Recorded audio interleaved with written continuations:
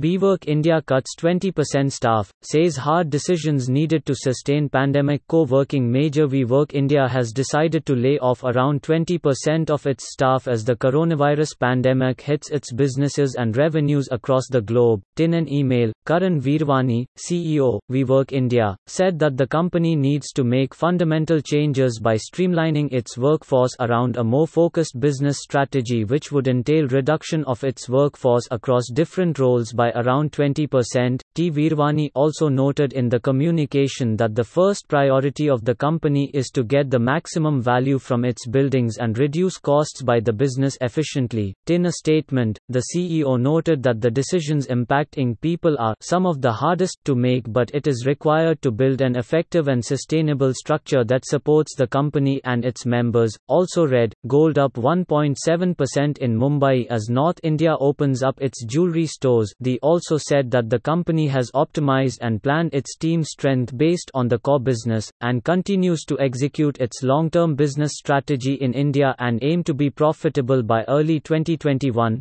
We have realigned certain functions and teams to reflect our business priorities and a member-centric approach.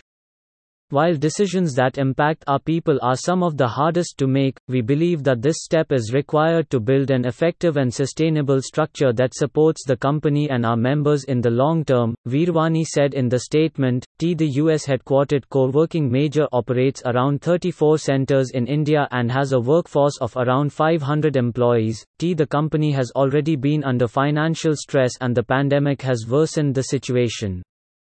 Globally also, the company has taken to layoffs of late.